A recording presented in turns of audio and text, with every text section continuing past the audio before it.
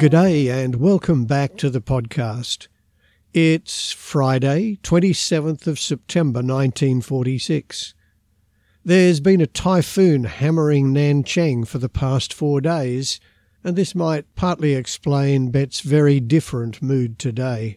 You'll recall that recently she's been full of beans and on top of the world. Today, however, we find her stricken with homesickness and in a melancholy and reflective state of mind. She's longing for home, for family, and her beloved husband John, who, you'll recall, never returned from the war. It seems by letter's end this short conversation with her mother does, however, help lift her spirits.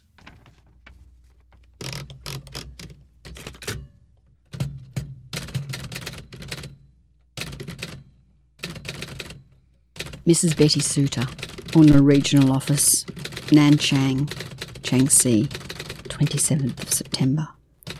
Mother darling, tonight is cool and clear.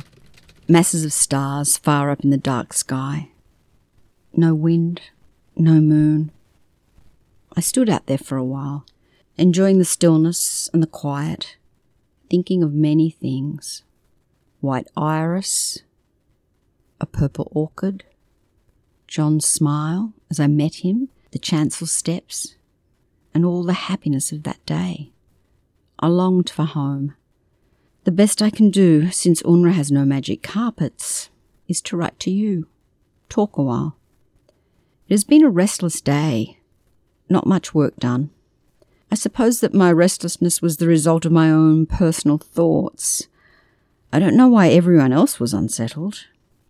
Maybe the reaction after the typhoon, which has been tearing at our house for 3 long days. Once the typhoon wind starts, it does not let up at all until it has blown itself right out, usually 2 or 3 days. This wind came from the north, bringing in the grit from the shores of the river and tossing the spray from the white caps through the windows and doors when momentarily opened. It has not really been cold, though we have blankets at night, and none of the former humidity. Winter is going to be cold, but Marge and I have planned to refurnish our rooms a bit and lay in stock of coal for our fireplace, so it should be all right. Something has interrupted the mail. I haven't had any home mail at all for 10 days, and I'm growing very impatient about it. The magazines and heralds have kept me quite busy in the meantime, but they are no proper substitute for the family gossip, and I know all the letters received to date almost by heart. I guess I'm rather much of a homing pigeon. I have sent home to Ju, I think, a long letter about the celebrations for GMO. We had lots of fun and enjoyed the fluttering around.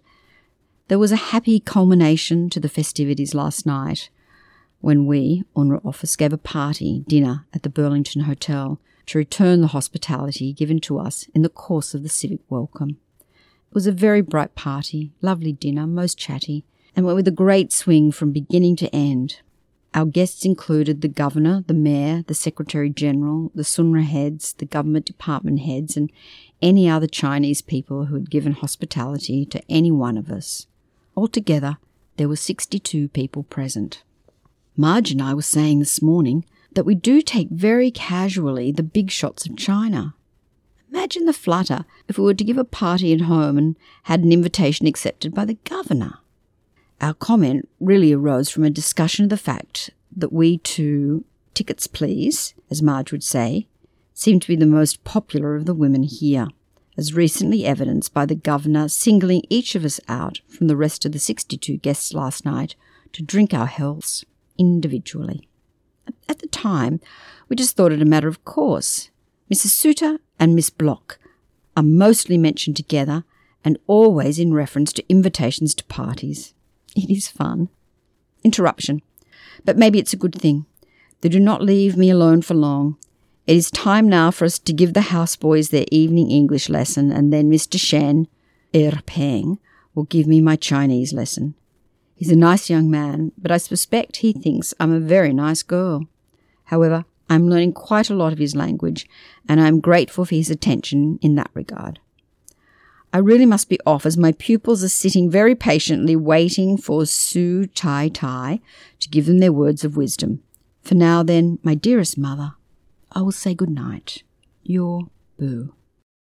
Production credits for this episode: produced and narrated by Warren Henry, the voice of Betty Suter by Helen Polkinghorne, and the featured tune from 1946, Laughing on the Outside, Crying on the Inside, performed by Dinah Shore with the orchestra under the direction of Sonny Burke.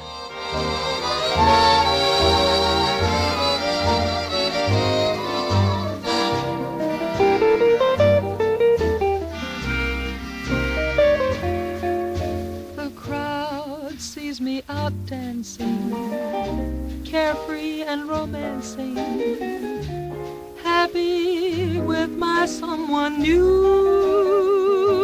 I'm laughing on the outside, crying on the inside, 'cause I'm still in love with you. They see me night and daytime, having such a gay time. They don't know what I go through. I'm laughing on the outside, crying on the inside, 'cause I'm still in love with you. No one knows it's just a pose, pretending I'm glad we're apart. And when I cry, my eyes are dry, the tears are in my heart. My darling, can't we make up?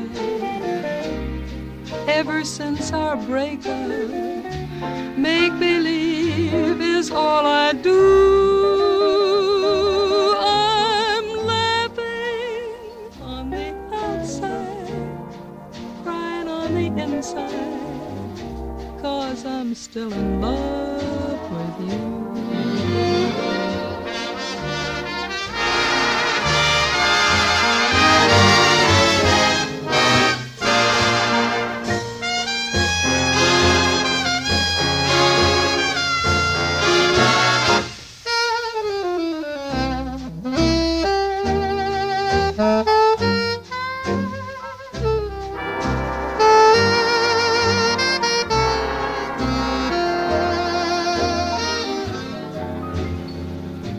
Darling, can't we make up?